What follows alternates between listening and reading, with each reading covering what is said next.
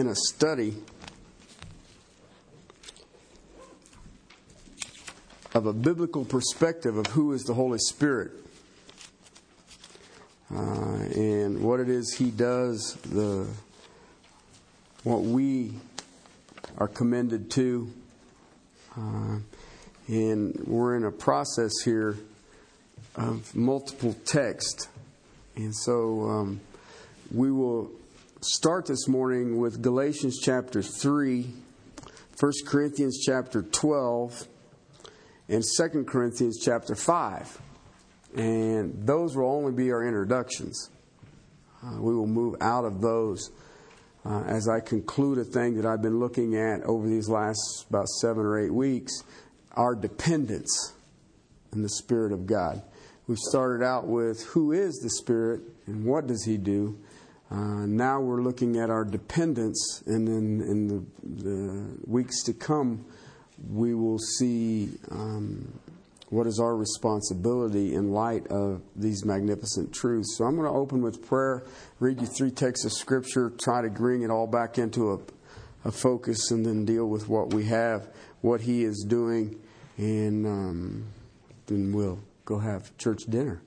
Father, we come before You, and Lord, I understand completely this day that my dependence for my brothers and my sisters to understand this teaching on the Holy Spirit is solely based up to You.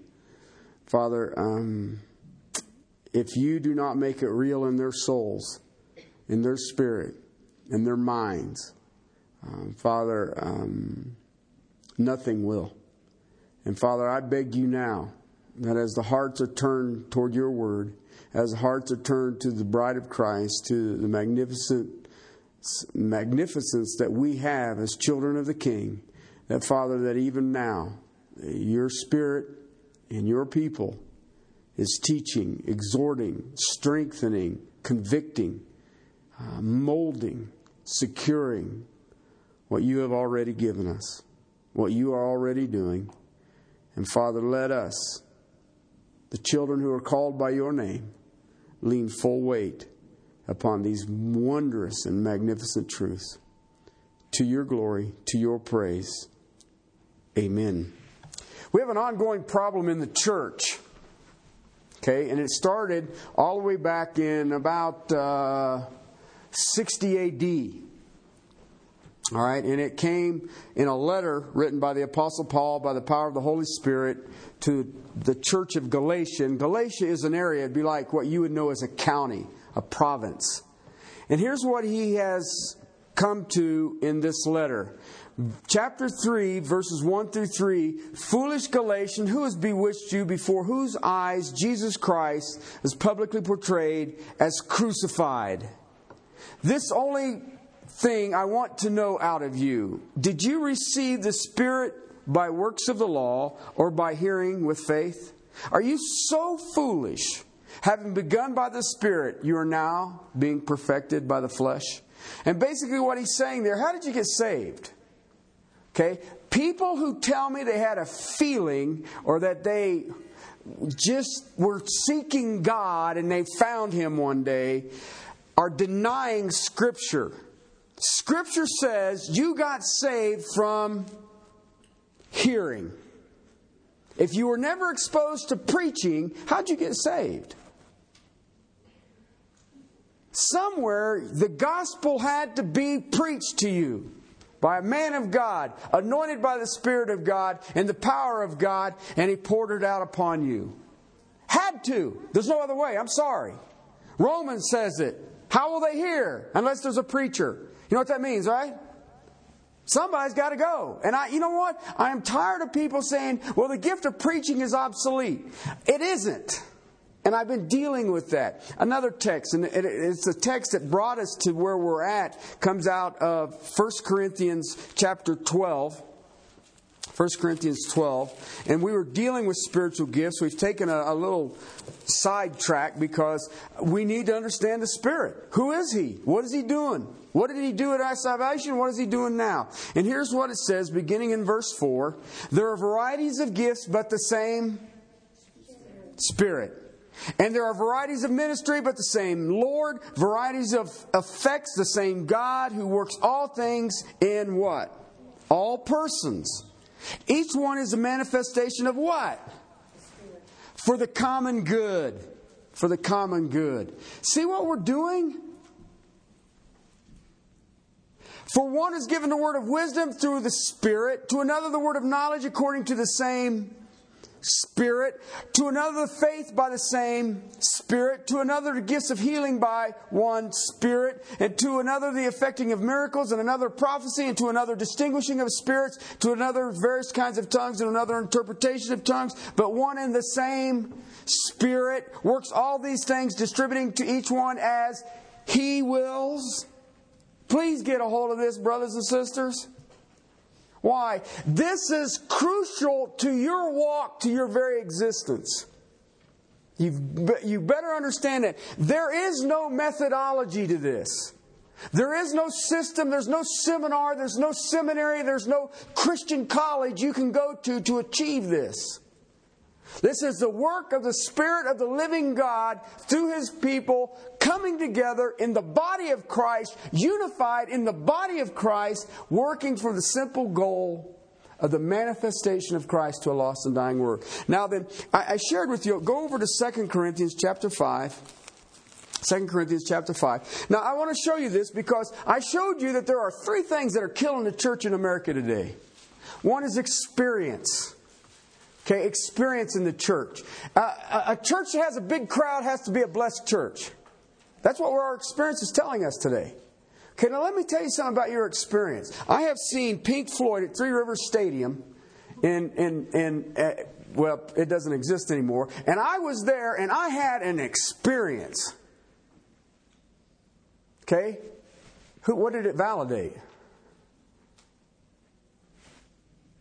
All right? Your feelings are going to deceive you. Ask people today, did you worship? And the word you're going to hear come out of their mouth 9 times out of 10 is, I felt the presence of God. You know what? I have never felt the presence of God.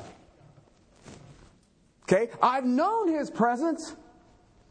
I've never felt Him. I mean, the hair didn't stand up on my arms or my neck or anything like that. My belly didn't get upset, a liver quiver or whoo, nothing like that.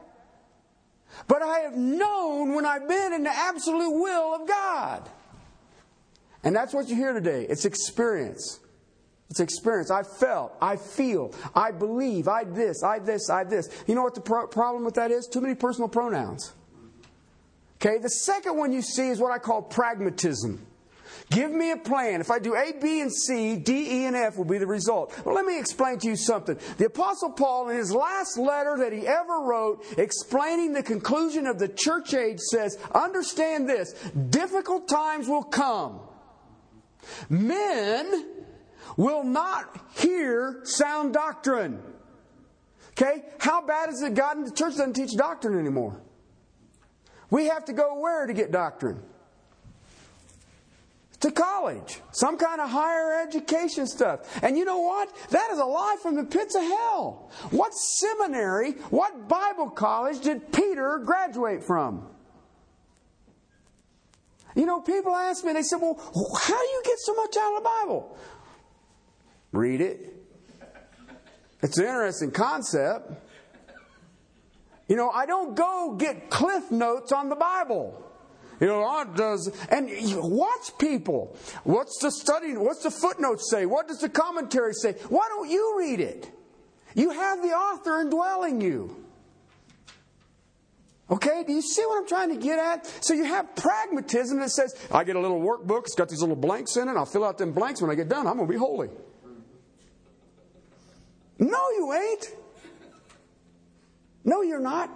Do you see what I'm trying to get at? We have a consumer mentality that is non-existent biblically.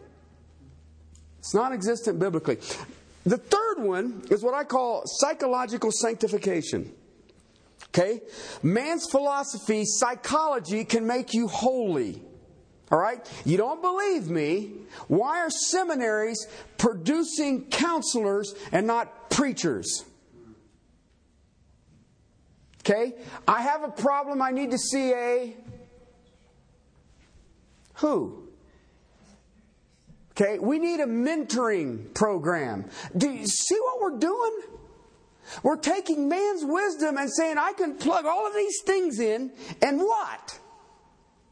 Here's my problem with psychology, what is quote-unquote biblical counseling today. Right? And this had better ring in your ears. The same techniques that is produced in this line of thinking has the same effect on the lost people that it does on saved people. What's wrong with that picture? Okay, I'll give you a good illustration. This is going to get me in trouble. I don't care. Purpose-driven life, number 1 on New York Times bestseller list. Why did they hate Jesus? Because he preached the Word. How can you have a book that, quote-unquote, God is using, and the lost people love it as much as the saved people? I'm just a question. It's just a question. Okay? And you take all of those three, okay, whether it's experience-based, whether it's I have a plan, or purpose, or sorry, or I'm going to get my mentor, my discipler, or no, not discipler, I'm going to get my counselor and we're all going to walk holy. All right? I'm going to ask you, you take those three right now, and I'm going to ask you, how do these work in chapter 5, verse 16 and following? Here's what the Apostle Paul says. 2 Corinthians deals with the ministry. Okay? 1 Corinthians says personal holiness. 2 Corinthians says this is ministry. And it's a book that'll wear you out. All right? But it'll help you. Here's what he says. Therefore, Therefore, from now on, we recognize, hear what it says, no one according to the flesh. Even though we have known Christ according to the flesh, yet now we know Him in this way no longer. Okay? That's the spiritual precedence that Paul's talking about. He says, you need to start living on the spiritual realm, not on the fleshly realm. Don't be entangled with these things in this world. Okay? Live in the heavenlies is what he's saying. There's what he says next. Verse 17. Therefore, if anyone is in Christ, what? What does that mean? He's a new creation. Easy. Old things pass away. Why do we look at our salvation past tense? Well, I remember back when I was in prison and I was doing 90 years hard labor in Jesus Christ. And what's He doing with you now? I mean, He only found you in jail? You know what? The Apostle Paul never, ever looked at his salvation past tense. It was this moment and forward. Scripture teaches you your salvation is here and going. Why is it we want to keep looking backwards? Why is it that the philosophy that is in Christian counseling says you need to deal with these issues in your past? They've been dealt with. It was the cross of Calvary. You've got to get a hold of this. Why? Because the Holy Spirit... Now watch. Let me show you this. Behold, he says, what happened? New things have come. You know what that means? The old's gone. I don't have to worry about doing it the old way. All right? Now, I want you to tell me how experience, I want you to tell me how pragmatism, a plan or a system, or the philosophy and psychology of man can do this next line. These are from God. Okay, what was from God? He reconciled us to Himself through Christ and gave us what? Who is us? The church has a ministry. If you are saved today, you have a service, and that service is a ministry of reconciliation. What? You are reconciling lost, naked, sinful men to holy, righteous, merciful God. How are you going to do that? What are you going to bring to that table? What do you have to offer? I have 4 spiritual laws here. You like this? I have this sinner's prayer. Say this sinner's prayer and you will reconcile that person to God? How How can you do this? What system can you plug in that you can take a blind heart, a stone heart, a person who couldn't find God with both hands and a road map? How are you going to do that? Read on what it says. Namely, that God, in Christ, reconciling the world to Himself, not counting their trespasses against them, and He has committed to us what? The Logos of reconciliation. It is the word of reconciliation. I can't take a man's book and say that this is the word of God and this will reconcile you. If you are going to reconcile a person unto the King of Kings and the Lord of Lords, there's only one book that you can take.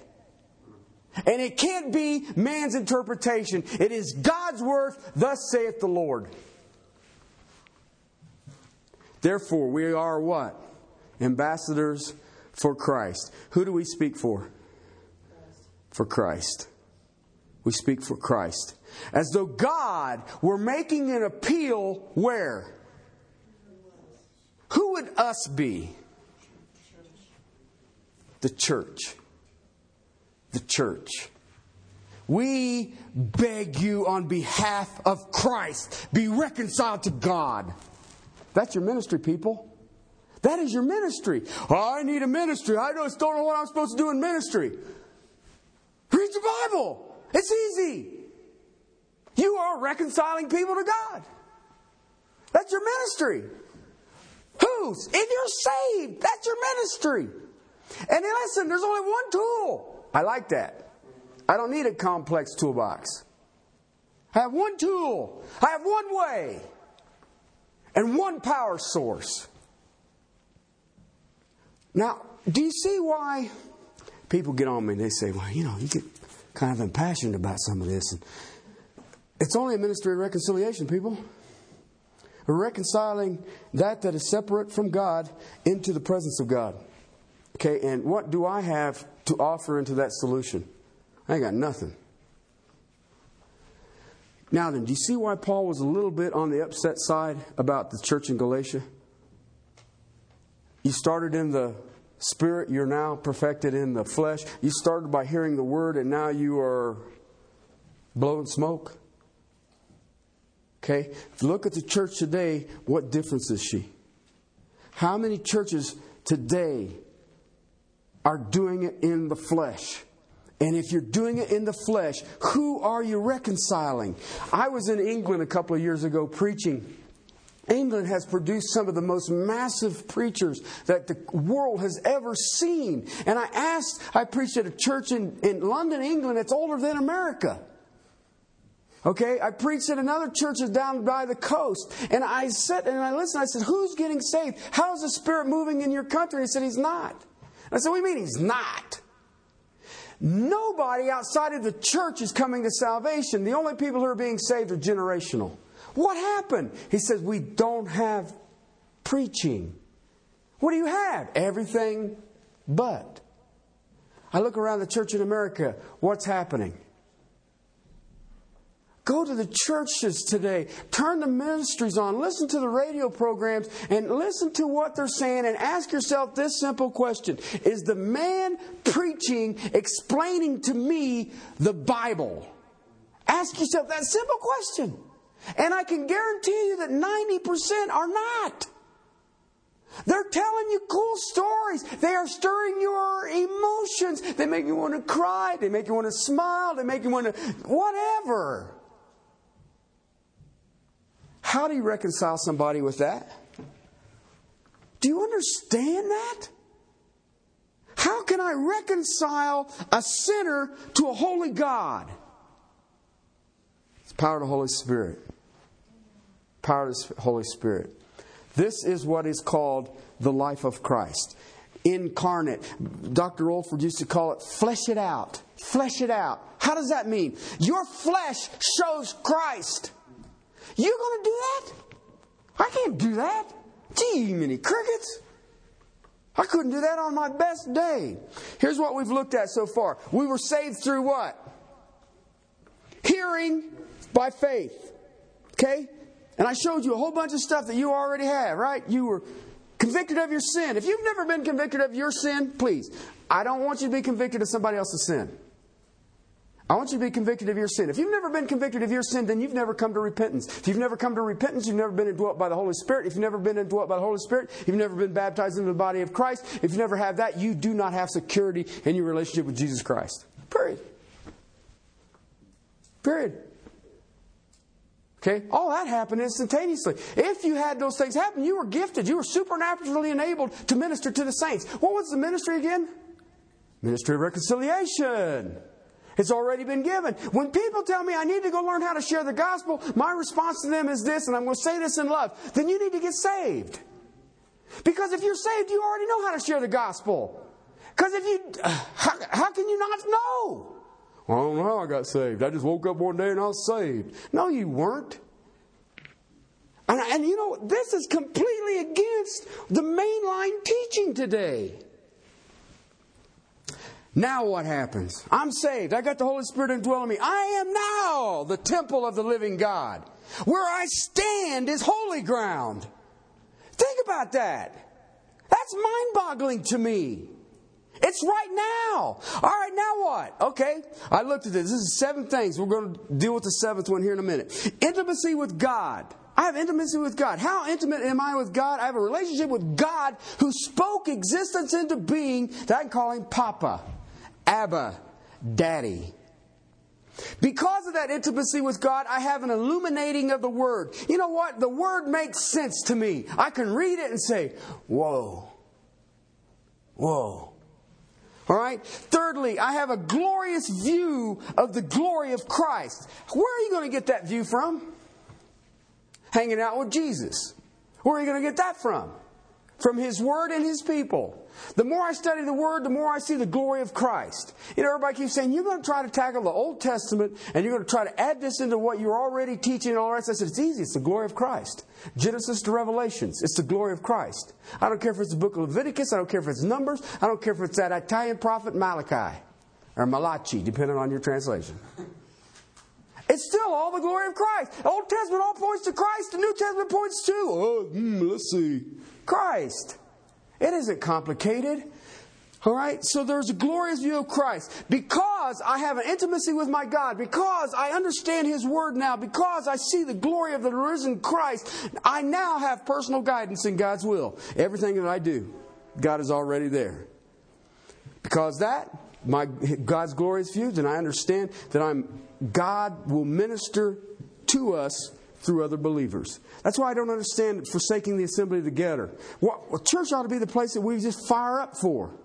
We should sacrifice the soccer games, the television games, the overtime for the time with the people of God. And we aren't doing that. Well, that's Sunday night, and it's going to be late, and this is Wednesday, Thursday, Friday. I don't know. All right, you know when they met in the early church, first century church? Every single day. And I got guys saying, well, you can't preach more than once or twice a week. Really? You know what? Maybe you shouldn't.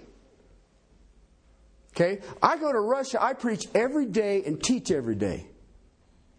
And they like 2-hour sermons in Russia, and I like that place.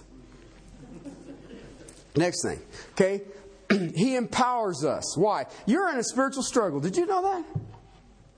You're in a spiritual struggle and He gives you power to overcome that. Which one? All of it. Okay? But He also gives you the ability to destroy speculations, the thinkings of men. You know how you do that? You lay the Scripture out and you throw it out at them and it lays out there and it destroys their speculation. Okay, you know what? How many of you guys here believe the earth is 1 billion years old or whatever it is today? Okay? I don't know how old it is. Yeah, I do. About 58, 59. Okay, do you know what's amazing? They've never found an organized civilization beyond 6,000 years. Did you know that? Science proves that. But we were monkeys and hanging out in trees and doing weird stuff like that before then. We just didn't have no tails. We weren't very good at it, so we become civilized. Okay? The Bible says that organized man didn't exist before 6,000 years ago. Science says organized man didn't exist before 6,000 years ago, but before that you were a baboon. Okay, and you're telling me that my faith is silly? That's nuts. There was a big bang. This great cataclysmic event. Everything exploded and here we are. You realize how stupid that is? Have you ever blown up a firecracker? What kind of organization comes out of that? Nothing. I can drop a bomb. I'm going to drop a nuclear bomb on Acme Brick and I'm going to get a subdivision. And you're telling me that my faith is goofy? Do you see what I mean? That's the kind of stuff I just scratch my head and go, what?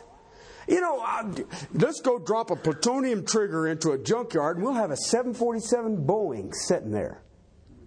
No, you're not. And but you're just a man of faith. And you're a man of futility. I was going to say foolishness, but I thought better of it. All right? I can destroy these speculations. Why? Bringing the Word of God to bear on it. Okay, listen. If they reject the Word of God, they're going to hate you. But they're rejecting God. That ain't your call. That ain't my call. That's a work of the Spirit. Okay? It rejects humans' ideas. He empowers us to overcome these. He gives us strength for ministry. Did you know that? I like that. Think about it. I'm going to reconcile darkened souls to the light of God. I need strength for that. You're not going to do that. I can't make you see that. Okay? I don't care what you do. You can't do it unless you are empowered by the Holy Spirit. But you know what? They say, Jesus in the upper room discourse says, I will give you a comforter. And we all look at it and go, oh, it's like a big old feather bed. No. It literally means someone to bear your loads. To bear your loads. To carry it. Who carries your loads? Don't lie to me. Because I can see. I can look at a person and know who's carrying their load. Okay? That's why, remember, if Joshua could have given the Sabbath rest, they'd have entered it. Book of Hebrews. And he says, but that Sabbath rest came from where? Christ. And you know where it's at right now? In you, now. And if you're struggling, if you're anxious, if you're nervous, if you're fearful, if you're this, you're that, why are you carrying that? I ain't carrying that burden. I don't even want to. Well, but I'm lonely and depressed. Let Jesus carry lonely and depressed. I understood it. He said, lo, I'm with you most of the time except when you're lonely and depressed. No, I'm with you always, even to the end of the age. We're not at the end of the age. I know He's still here with me. He's here with me now. He carries my burden. He gives me power to evangelize. He gives me power for my hope. He gives me power to praise. He gives me power for relationships. Now, all that was the introduction. Okay? That's why I wish that we would just get the Holy Spirit and I don't have to have such lengthy introductions. Okay? Seventh thing He does for us. The Holy Spirit. After you're saved, okay, He intercedes for us. He intercedes for us. Romans 8. Listen, the first thing that the Holy Spirit has to do is He has to deal with your sin problem because that is what broke fellowship the first place. All right? Makes sense? I mean, the reason that we got kicked out of the garden was sin. All right? So He has to deal with that. So if you would, go to Romans chapter 8, verse 26, and we'll move around a little bit here, and I'll show you this. In the same way, the Spirit helps us what? Our weaknesses. This comes out of that strengthening understanding. Helps in our weaknesses. What weaknesses? We don't know how to pray. You know why? Let me explain to you. We don't know how to pray. I can't see the beginning from the end. Okay? In a given specific situation, I can't see the beginning and I can't see the end. Okay? So the Holy Spirit, He sees the beginning and the end and everything that's in between. And there's times when I look at it and I don't understand what's going on. I don't understand what this purpose is. And if I can't understand, listen, I can't even understand my own heart. And yet the Holy Spirit understands not only my heart, but He understands the heart of God. That's kind of nice. Especially when I think about Him interceding for me. If we had to depend on our prayers to keep us, we're all lost. Right? I mean, how many... You know what? I learned this a long time ago and I learned this the hard way. As soon as you offer up a prayer, do you know that it's instantly, just like that, answered? I don't care what the prayer is, it is instantly answered. Here's the problem. Was it yes, no, or wait? Okay, because it's instantly answered. But I don't got, sometimes no and wait look alike. Right? And sometimes yes and wait look alike. Okay? But there's times when you're convinced that you are right on track and God says you're not even on the right railroad. Okay? So when you offer a prayer as a child of God, being indwelt by the Spirit of God, know that your prayer is instantly answered. Okay? Now you have to get before the Spirit of God and say, what was the answer?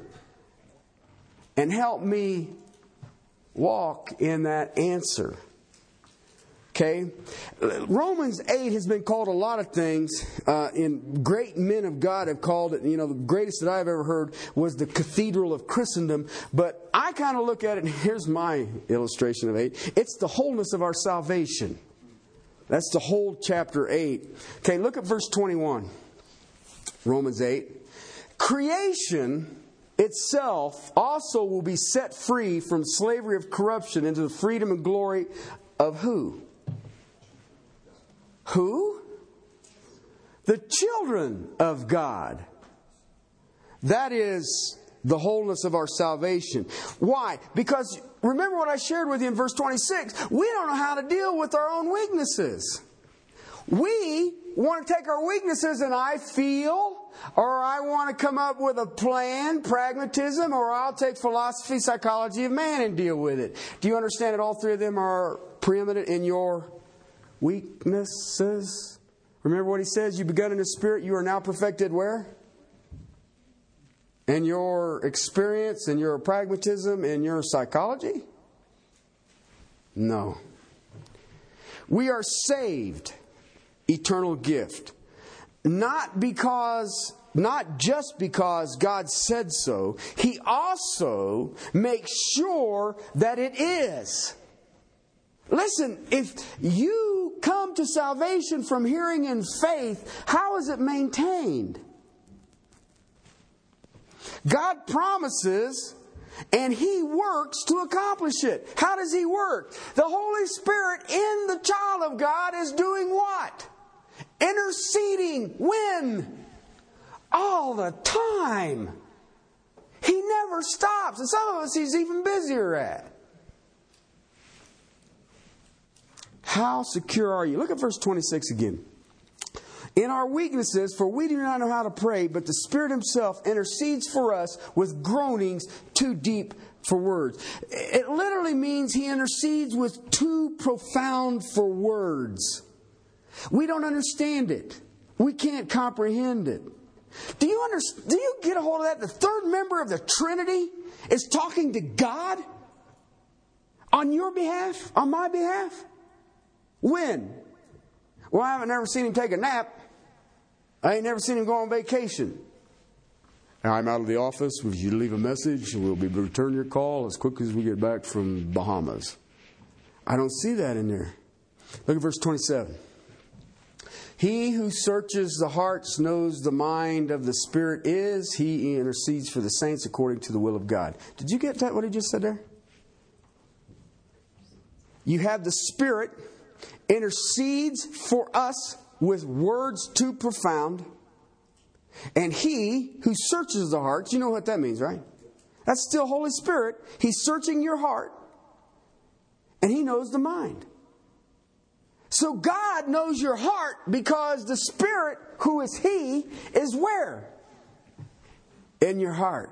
All I could think of in this is I have the perfect Holy Spirit making perfect prayers about my perfect needs.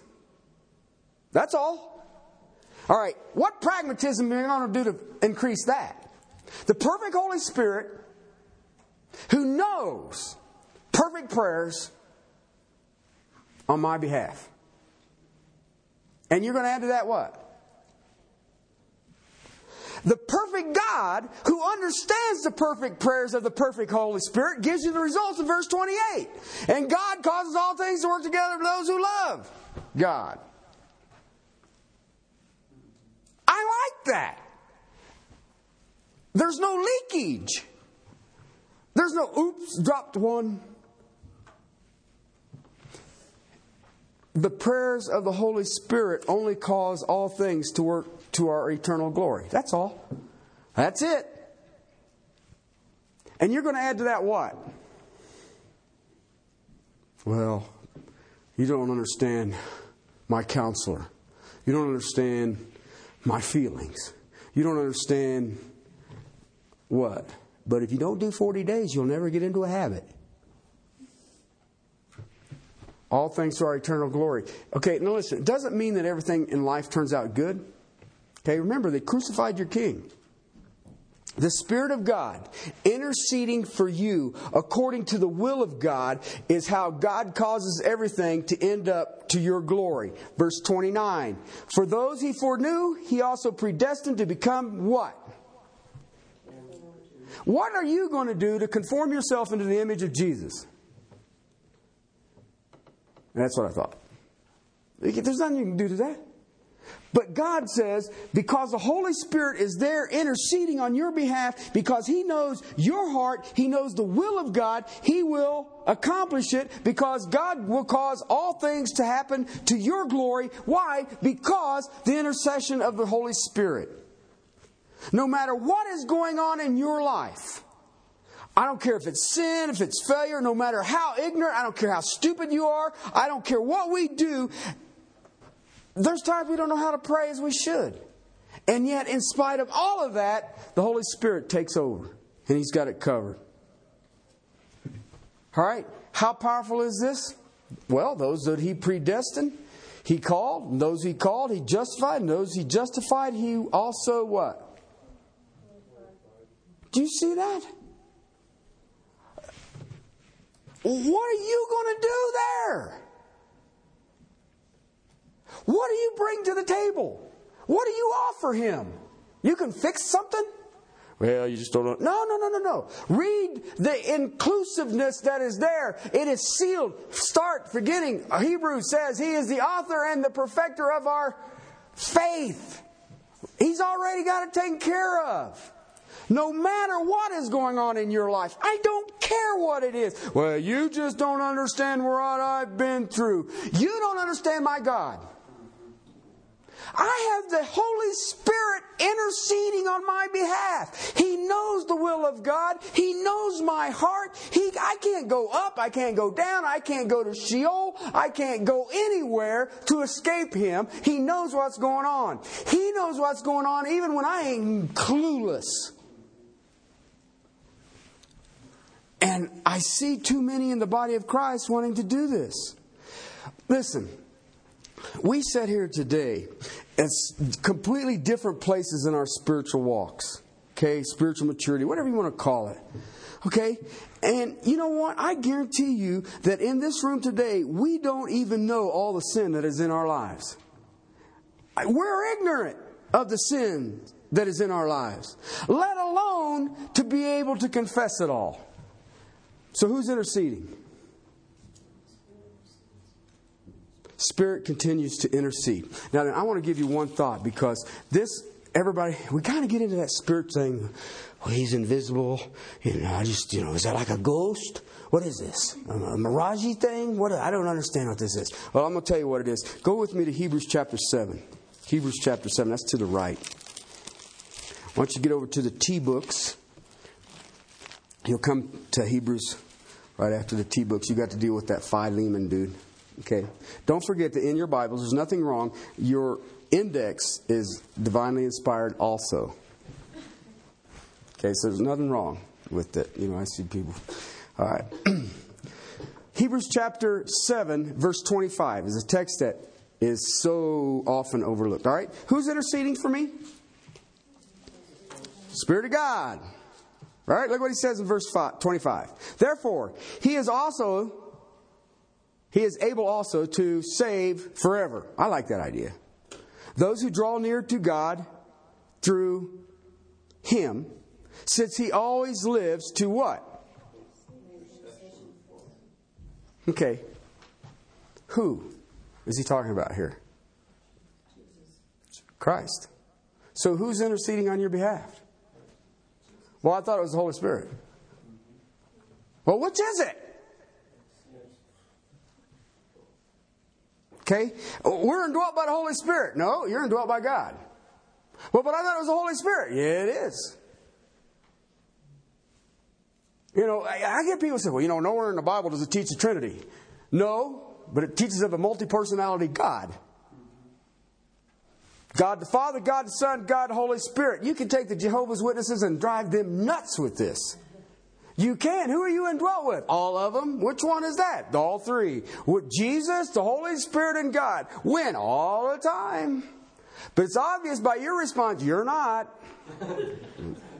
And that always goes over well. The Mormons don't like this either. And this is the text that I like to give them whenever they come and knock on my door and never ask me what I do for a living. I read your Bible. No. Okay? Listen, Christ intercedes. The Spirit of God is interceding. The Son of God is interceding. Is there any wonder why all is working for our good?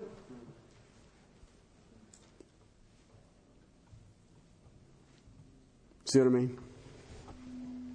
It's all working for our good. Well, but you just don't understand. Well, not. You don't understand. Because you know why?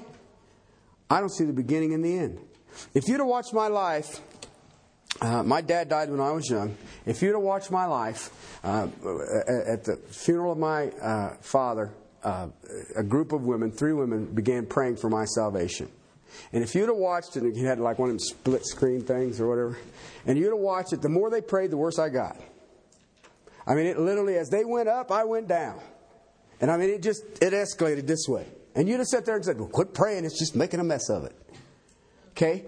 But God was causing all things to work to my good. Not only to my good, His glory that will be seen in me. How about that? And I only have the Holy Spirit and Jesus doing that. At the end of Romans it says, so who can be against us? I mean, you've only got the Holy Spirit in you, interceding. He's dealing with sin in your life. You don't even know it's sin yet. He's dealing with situations in your life that you don't even know has shown up yet. Do you see what I'm trying to get at, brothers and sisters? Why would I want to get into the feelings? Why would I want to get into some kind of pragmatism? Why would I want to get into psychology? I've got this as a resource. Why would I want to perfect my flesh by my flesh? I don't understand that. That drives me nuts, in case you didn't get it. There is for our good, and it's only for an eternal weight of glory. You know what? Even the eternal weight of glory in our failures, He is still glorified. He still intercedes. And ultimately, you know what? We are not going to fail. Holy Spirit will pray for us and God will strengthen us. I like that. Holy Spirit sees sin in our lives and prays to the Father for cleansing, and the Father forgives the sin, and the Holy Spirit energizes the righteousness of God the Father in that individual. What? He deals with sin in your life, you don't even know it's sin. And He deals with it in such a way that it's only God's righteousness. So He is a pleader and He's an empowerer. All in the same breath. That's how He ministers to you and I. Paul, you know what's amazing? Paul went through some stuff now. I mean, you go in and preach the gospel to a city and they stone you and throw you out on a pile of manure. Okay, you get shipwrecked, you get beaten by rods, you get people, everywhere you go, people trying to kill you. Nobody likes you. And everybody's afraid of you. Okay? And you know what? Paul never says, if the biblical solution doesn't work, go get the philosopher. Never said it. Paul's trying to tell you and me today that the Spirit is sufficient. How'd you begin? Hearing. So why you quit listening now? That's what's going on in the body of Christ right now. People are not listening. Well, it's just preaching. He's too long. He's too short. He does this. He does that. Let me tell you something, brothers and sisters. The Spirit is sufficient. Let me show you how it began. When you heard, you were convicted of sin. The Holy Spirit pierced your heart of your sin. Not the President of the United States' sin, not the Senate's sin, not your state government's sin. He pierced your heart of your sin. And then He produced repentance. Repentance says, you know what? I got to change directions. Okay? I know a lot of people who are going this way towards sin, and they look at the sin, they stop, and they turn their back on the sin, but they don't ever walk away from it. That's not repentance. Because repentance says, I see what that's going to get me, and I'm going that way, and I'm going to walk that way. That's repentance. Why? If I'm walking away from sin, then where am I going? To righteousness. And that is only God. And if you're not walking toward God, then you have not moved from sin. That only happens through the power of the Holy Spirit. You can't do it. I can bust you. You can get caught. And, sorry. Keep looking over your shoulder. Is it still there? Oh, when they quit looking, I'm going back. I'll just sneak into it. Nobody will see it. That's not repentance. Repentance says, you know what? That there brought me nothing but grief and sorrow and heartache. I'm going to the righteousness of God. I'm going to seek His kingdom and His righteousness. And you know what? I hear people say, well, how do you make people do that? Big stick. Huge stick. I mean, I haven't found a stick big enough yet. So I'm relying on the Holy Spirit. That, as soon as you start doing that, all of a sudden the Holy Spirit in you starts energizing your faith. And your faith, you'll see it. You have a walk of faith. And you'll take one step and He trusts, and take another step and, oh golly, looking at it, and every once in a while you do this and you bump into something, and then you go, and you keep going, right? Why? Because He's energizing your faith. Now then, as you're doing that, you are regenerated. That is what they call in the Baptist circles, born again. At that moment in time, you are indwelt by the Spirit of God. You become the temple of God, the dwelling place of God. You are baptized into the body. You are immersed into the church. You should have a hunger, a never-quenching thirst for the people of God, the congregation of the called out ones. You are gifted. You're immediately supernaturally empowered to help and minister and serve and manifest Christ among the saints. You are secured by the Spirit. You are given as a promise. He is given to you as a promise, as an engagement ring of the great wedding feast of Jesus Christ, the bride of Christ, His church. You are separated immediately from sin and death. Sin no longer has mastery over you, and death has no claim on you. You know what's amazing about what I just gave you? That's instantaneous. There ain't no progression in that. That happened the moment you got saved. Then, you've brought into intimacy with God. You can understand the Word of God. You know what understanding the Word of God means? I can understand Jesus. Okay, you ever seen that little bracelet that says WWJD? What would Jesus do? That's the dumbest thing I ever read in my life. Listen, if you got one of them, praise God. But try this one, walking with Jesus daily. Okay, because I know what Jesus would do. All right? And I can't do that. All right? And you don't want me doing that. Okay? So let us walk with Jesus daily. All right? Why? That's how I understand the Word. How do I understand the Word? I read it. Oh, interesting concept.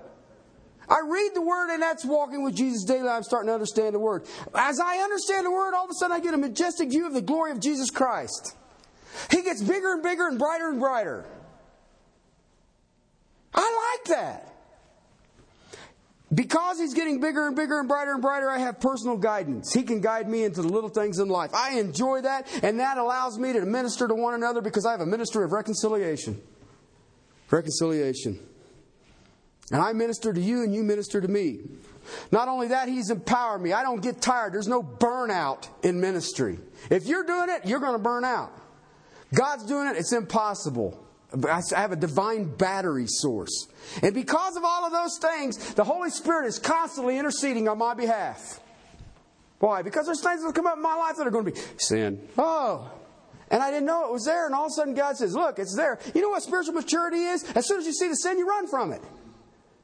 It ain't a matter of how many Bible verses you've memorized. You know what? God said I shouldn't do that. I'm going over here. No worries. All of this is available to us on a spiritual level. Okay? 1 Thessalonians chapter 5, verse 23. May God Himself sanctify you completely. How completely? Soul, spirit, and body. Okay? Soul, that's the eternal container. It's already been redeemed. Remember, you're indwelt, you're secured, you're gifted, and all the rest of it. The Spirit is where the battle is. The Spirit is where I am. That's where my conscience is. That's where the Holy Spirit and me, every once in a while, just get into a rock and roll, knock down, drag out fight. I don't want to do that. Okay? But the outside is the vessel. That is where it all seen. When you see a legalist or a religionist, they have taken care of the outside container. That's all. But their hearts are still just as black as night. Okay? That's legalistic people. Why? They look good on the outside.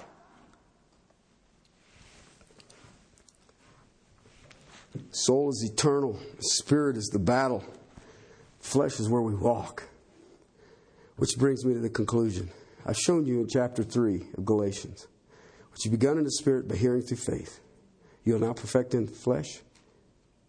Okay, now if you walk out of here after all of that, going to do it yourself, you know what? Knock yourself out. Okay? And you know what? Every one of us is going to be able to look at you and say, they ain't having any fun. All right? But how do I walk in the Spirit? How do I live a life that is only Christ? We'll see that in the next few weeks. Let's pray. Father, thank you for your word. Thank you for your Spirit. Thank you for your precious bride, your church. Lord, I just praise you for the amazing things you've shown me and re-energized me with here. Lord, I pray for these precious hearers. Lord, may they have ears to hear. Father, may they understand the power that indwells them. May they understand the holiness that indwells them. Father, may they understand the resources. May they understand that your perfectly good deeds are already predetermined. All we do is walk in them. Father, may we understand that unity is already there. We just preserve it in the bonds of peace. Father, may we understand that we do have a ministry of reconciliation. We are reconciling people to you. Father, may we understand that we have all of this in abundance beyond what we could ever think or imagine. And Father, may we bow before you, allow you to accomplish every good and faithful work. Father, we love you, and I praise you for what you've done. Lord, I look so forward to what you're doing. Father, the doors that are open in the lands of Russia, the doors that are open in the land of India and in Burma, and Father, the lands that are open right here in Castle Rock. Father, let us, in the power of your Spirit, walk in the glory of your Son. In Christ, amen.